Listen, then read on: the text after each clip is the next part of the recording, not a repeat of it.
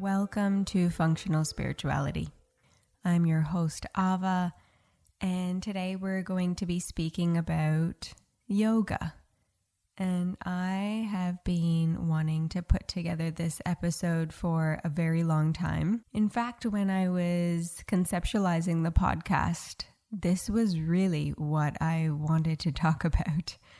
The topic of what is yoga has definitely been discussed a lot. I have attended many yoga talks that have explained what is yoga. But over the past few years, I've been on an exploration about what yoga is from a totally different framework, from an academic standpoint, from a historical and a philosophical framework, rather than from the eyes of a practitioner or from the eyes of any particular system, because every system has a talk called What is Yoga?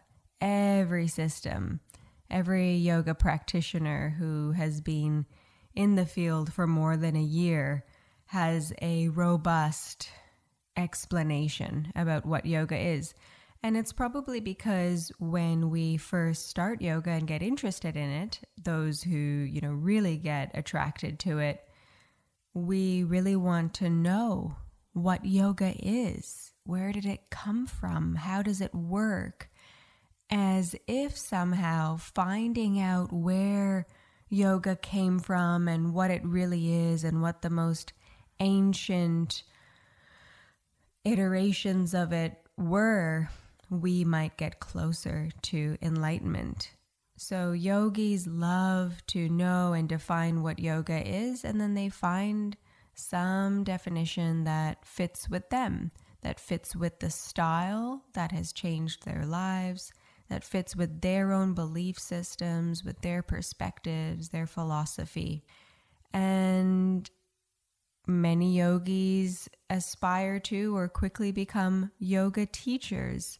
And then yoga is tightly wound up in our courses and our classes and our livelihood and our reputation. What yoga is and what we define it as becomes pretty solidified from a young yogi age. And I was the same, if not one of the stronger cases of someone who for sure knew what yoga is and what yoga was. When I started, one of the places I started with, because I really started my yoga practice in Bikram yoga back in 2009, it must be now, back when I was living in Sydney. And one of the first places that I kind of went away and started studying yoga was the Agama Yoga School, which is like a yoga university, a huge center in Thailand that was really dogmatic and had a really strong idea of what yoga is and what yoga isn't, and was adamant about educating all yogis about what yoga truly is. And it was very attractive for me. It had a lot of emphasis on traditional texts, and we spent a lot of time looking at the ancient parts of the tradition. And there was a lot of dogma there. And I was very easily and quickly indoctrinated into that dogma. Because of some of the amazing effects that I received from the yoga practice and from the meditation, and some of the texts and traditions and styles and philosophies that were being shared were just incredible, were exquisite philosophies of tantric Shaivism and from the Hatha yoga tradition as well. And it even brought in a lot of the new age components that we take yoga to be nowadays, the Jungian philosophy and the chakras and stuff like that.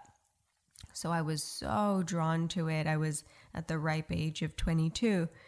And I, really fell in love with this definition of yoga and became a traditional yogi and went on to teach and spread a lot of the messages from that school from very early on in my yoga career.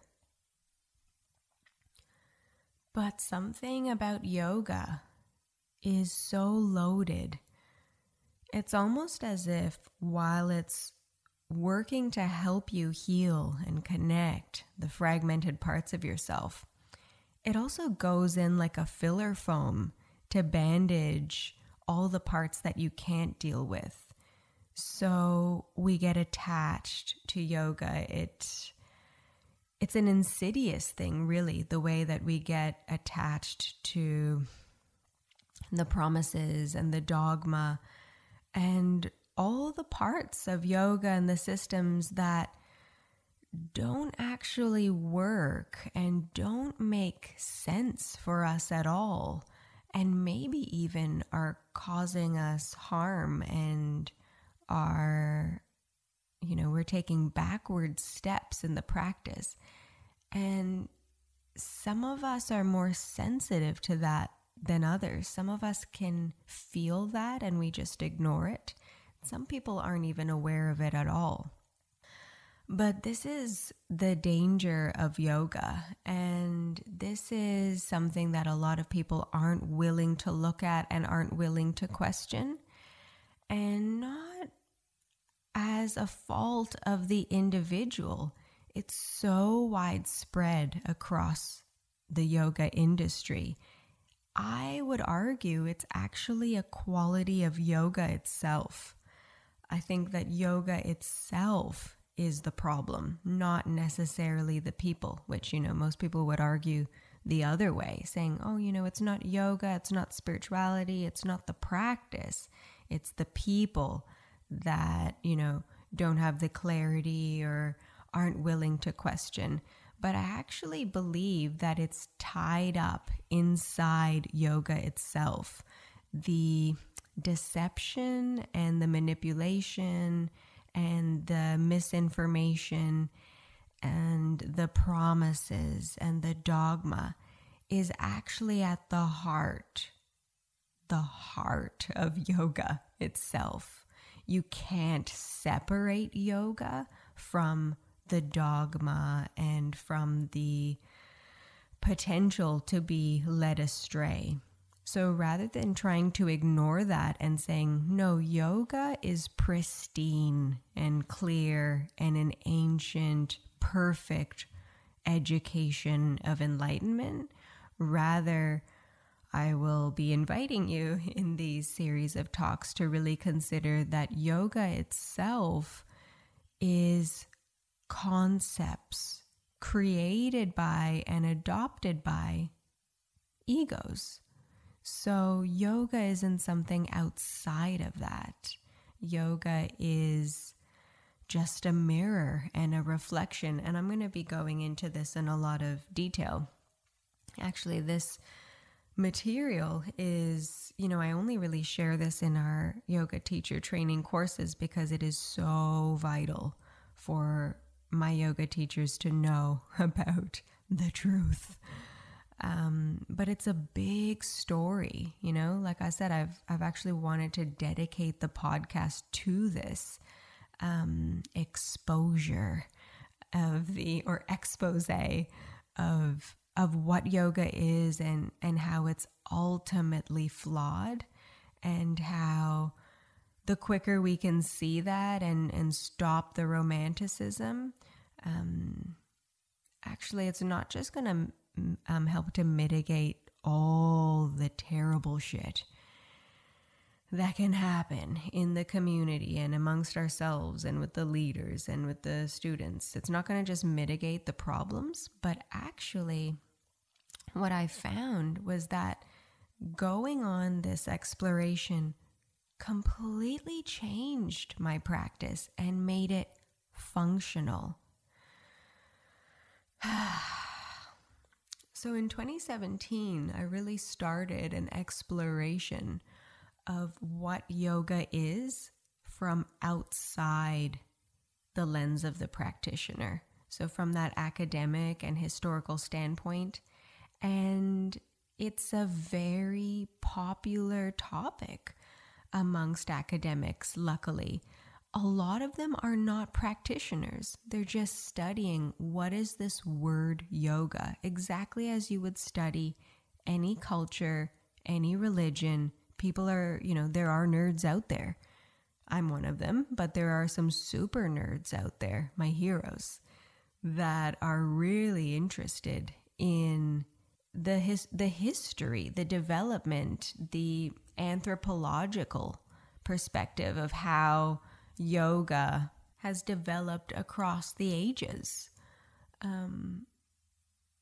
Often we are only interested in how it's developed for us, for the modern practitioner. But yoga has been a development, a transformation, strongly mirroring the state, society, the narratives of different cultures, mainly in India, but then, recently across the globe and outside of India. It's a very interesting story for some nerds. People do get into this. And for us as yogis and practitioners, even if you don't consider yourself to be a yogi, this series is going to be so interesting for you, because yoga really is actually just spirituality reflecting back a certain time in society. So yeah, there's a lot to unpack here, and I'm so looking forward to it. It's taken me years of really concentrated study to, from this other standpoint. I spent so long studying yoga from inside the tradition, or a tradition, a one perspective. But when you kind of zoom out and start to see how much difference there is inside of yoga, it brings so much richness to the spiritual practice in general. For me, the pillar of spiritual practice is to be able to see, with your full being, to really see and accept and acknowledge all viewpoints, every side, and to see them as equally valid, and to see all sides not as contradictions to each other. So not seeing them as, opposing, even though they can actually be opposing views. But when you just start to see that there's just such a richness in all the perspectives, that although they could be framed as being against each other, that's never possibly the case. Like, there's just such a richness to every side. So looking and seeing how yoga is not a real thing. It's not one thing. There's no ancient lineage. There's no ancient teaching that, you might be fortunate enough to connect to and to know about. All there is an evolution of philosophy and culture and society and spirituality. Within yoga, there are dualistic forms and non-dualistic forms. There's ascetic forms and householder forms. There's no consistency whatsoever. Nothing that you say about yoga as being an absolute and as being true is true. You cannot say that yoga is, about spirituality even. Yoga in so many instances were actually just means of controlling the population. No form of yoga is inherently more valid than another one. This is the whole story about functional spirituality. Functional spiritual practice, functional anything, is functional because it inquires into what is the intention, what do I actually want, then what practices are the best or the best I have access to that I'm going to try in order to get me the goal that I'm interested in. And then that's functional. So if your goal is to become an ascetic, then a functional practice for that would be things that are helping that along. If your goal is to be more worldly, if your goal is to rear a family or to have a job, then your spiritual practice is not going to be some ascetic hatha yoga practice, or doing headstands for worldly, if you want to have, a healthy body and so on.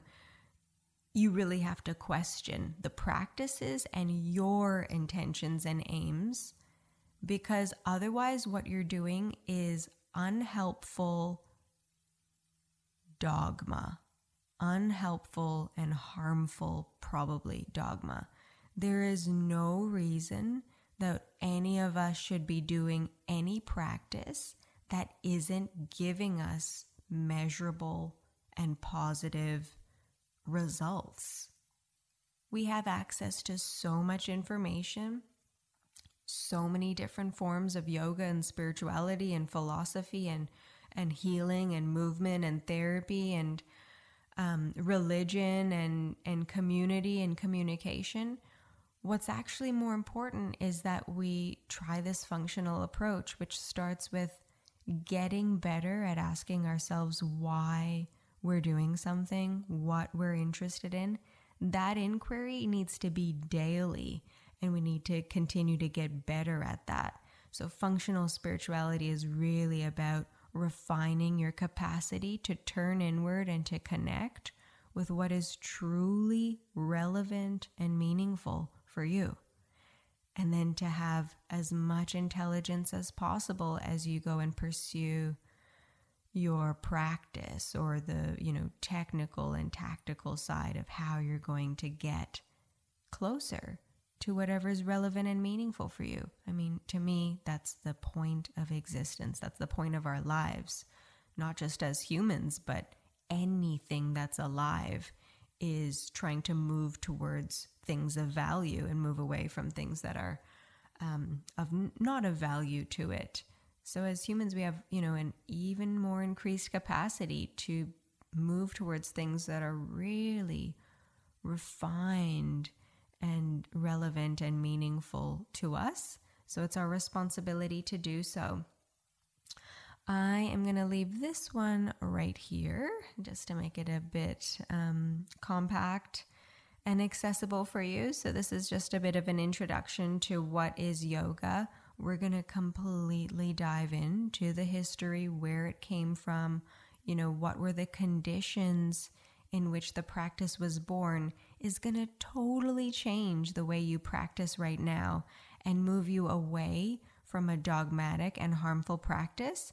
Even if a majority of your practice is really beautiful and really helpful, some of it might be dogmatic and harmful, and this is going to help you to move away from those elements in the way that you teach yoga and the way that you practice spirituality, meditation, and so on.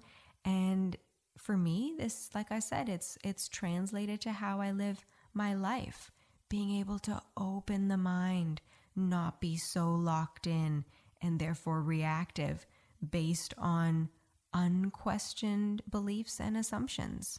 So thanks for listening, and I very much hope you enjoy the rest of this series.